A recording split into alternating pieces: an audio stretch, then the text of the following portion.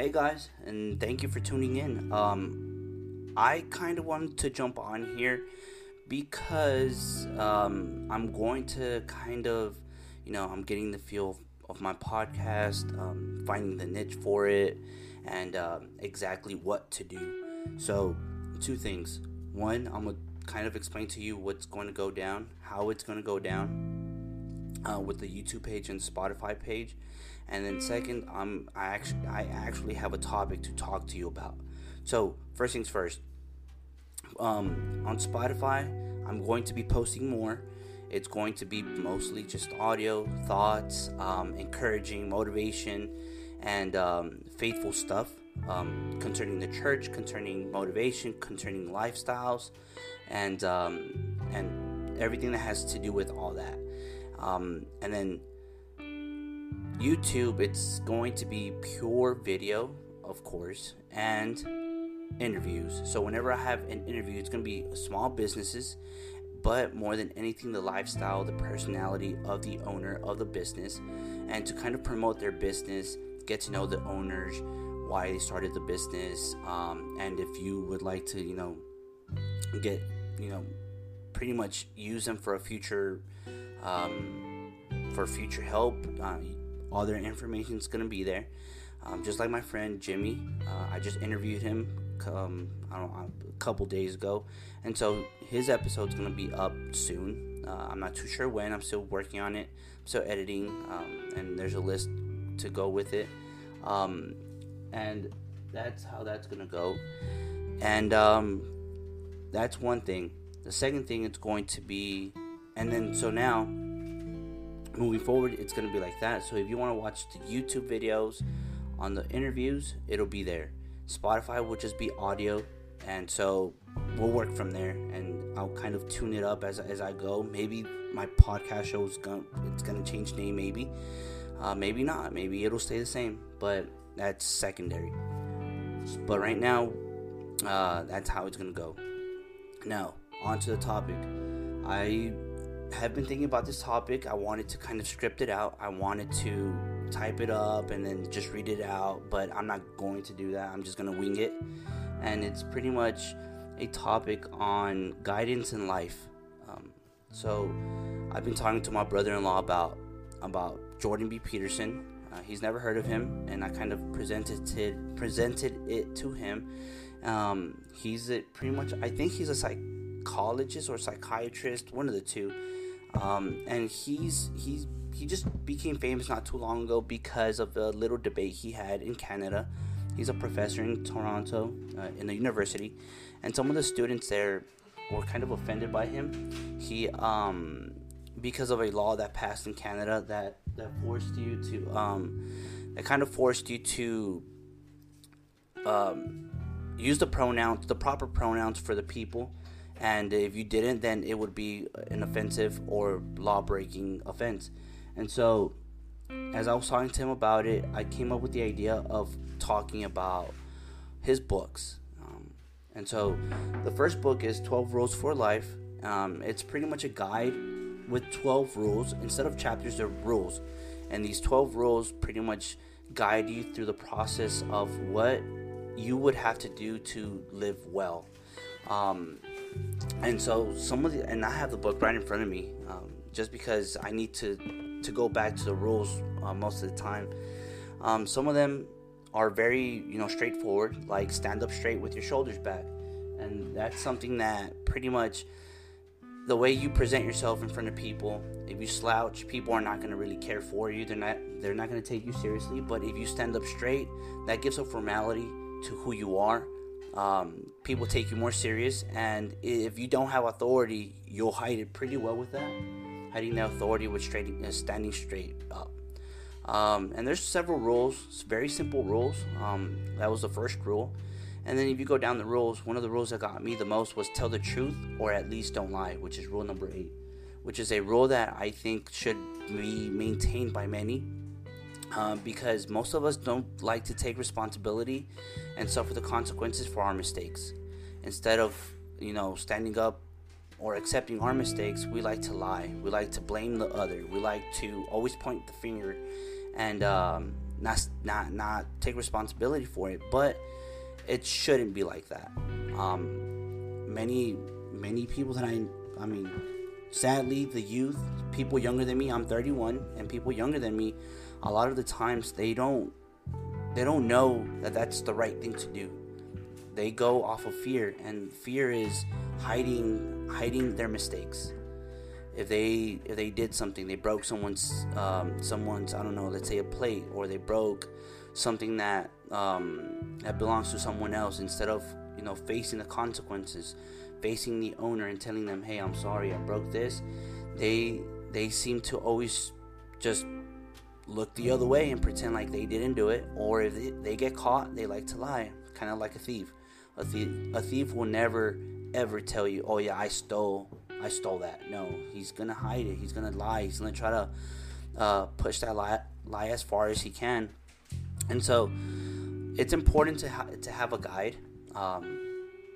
That way you know what to do. People younger than me, they don't know that. They grow up, and most of them don't grow with a father. They don't grow in perfect families. I've been blessed with having both my parents my whole entire life, and being guided by someone. It's not always my dad. It's not always my mom. Sometimes it's someone outside of the family that's giving me the example, and that's okay. Family members aren't the only ones that should always guide you. There's always someone out who's giving you guidance. Luckily, I have the church. The church guides me for most of my decisions in life. I go to prayer, and so if you're not a religious person, you can always go to books. You can always go to YouTube. There's a lot of people who actually find a lot of comfort in motivation in YouTube or Spotify. I sometimes go to it too. But for the most part, I'm always reading on people just like Jordan B. Peterson and the church. To me, prayer is the guidance that I need. So that's the 12 Rules of Life, pretty much a guide. But Jordan B. Peterson thought, 12 rules are not enough. I need to come up with 12 more rules for people to follow, so that their life may be better. And so he came out with Beyond Order, which is another book that has 12 rules. And so one of the ones, and I'm not going to go through the rules one by one, but I will, and I do want to talk about one specifically, which is try to make one room in your home as beautiful as possible, which is rule number 8, which I think is an important rule. I wish, in my opinion, it would be number 1, because I feel that your room or your home should be the first place to begin if you want to fix your life. Like I've said many times, the church has taught me to be an organized person, to be clean, because that's where the way I feel, especially spiritually, that's where it all begins. They would tell us constantly in church, pretty much, if you want to know how someone feels or is from the inside, go to their home and you'll find the answer there. So if their home is a mess, everything's a mess, nothing's organized, things are just everywhere on the floor, pretty much maybe 80% out of 100, you'll find that that person's not doing well. And if it's clean, if it's a clean home, then most of the time that person is doing well. I'm not saying 100% of the time, maybe 80-90% of the time a person's doing well if the home is clean, it's organized. And I believe it should be number 1 for that reason. Because if you want to change yourself and then go out into the world to change the world, you need to start with yourself, and that starts at home. And we always hear that in school, right? Where teachers always tell you it all starts at home, with the parents, with your siblings, with yourself. And it's true. You want to change the world, change your room. Make sure your room is clean at all times. Organize it. Learn to organize it. If you didn't grow up in a family where you were taught to be clean, learn to be clean. And then from there, little by little, everything will start coming, will start falling into place. And so, with that being said, I want to pretty much just encourage you to find a guide. find a guide in life, because honestly, I see all these kids that are maybe, I don't know, between 10 and 15. They look depressed. They don't talk to anyone. They're stuck on the tablet, on the phone, on social media, Instagram, Facebook, TikTok. And I'm not saying it's a bad thing. TikTok has some good stuff. Instagram has some good stuff. Social media has its good. But just as it has its good, it has its bad. And it's taking pretty much childhood away from all these kids. They're not enjoying the outside anymore. They don't enjoy playing with their friends unless it's through a video game. They don't enjoy what I enjoyed in the 90s, in the early 2000s, playing tag outside with my friends, drinking from the water hose. Although it was unhealthy, I was still drinking from it. I had fun. I was going into people's backyards playing tag and dodgeball. That's something that's been lost. Childhood has been lost. A lot of things have been lost. And so I'm not blaming social media 100%. I'm just blaming guidance. Because it's easier to give a kid a tablet, to give a kid a phone. Because, I mean, heck, I do it sometimes with my son. Although my son doesn't really stick to it 100%. It's easy. It's a simple thing to go and do. For the most part, we don't give it to him. But when I do give it to him, I feel bad because I know I'm doing him a bad. Instead of teaching him the right way, I'm teaching him the wrong way. And that's the easiest thing that most parents do. And I understand. I'm a parent myself. We're destroying our kids by giving them the social media stuff, giving them the tablet to shut them up. We need to find a better way. Take them to, I don't know, a museum. Take them to the park. Play with them. Play ball with them. Take them to church.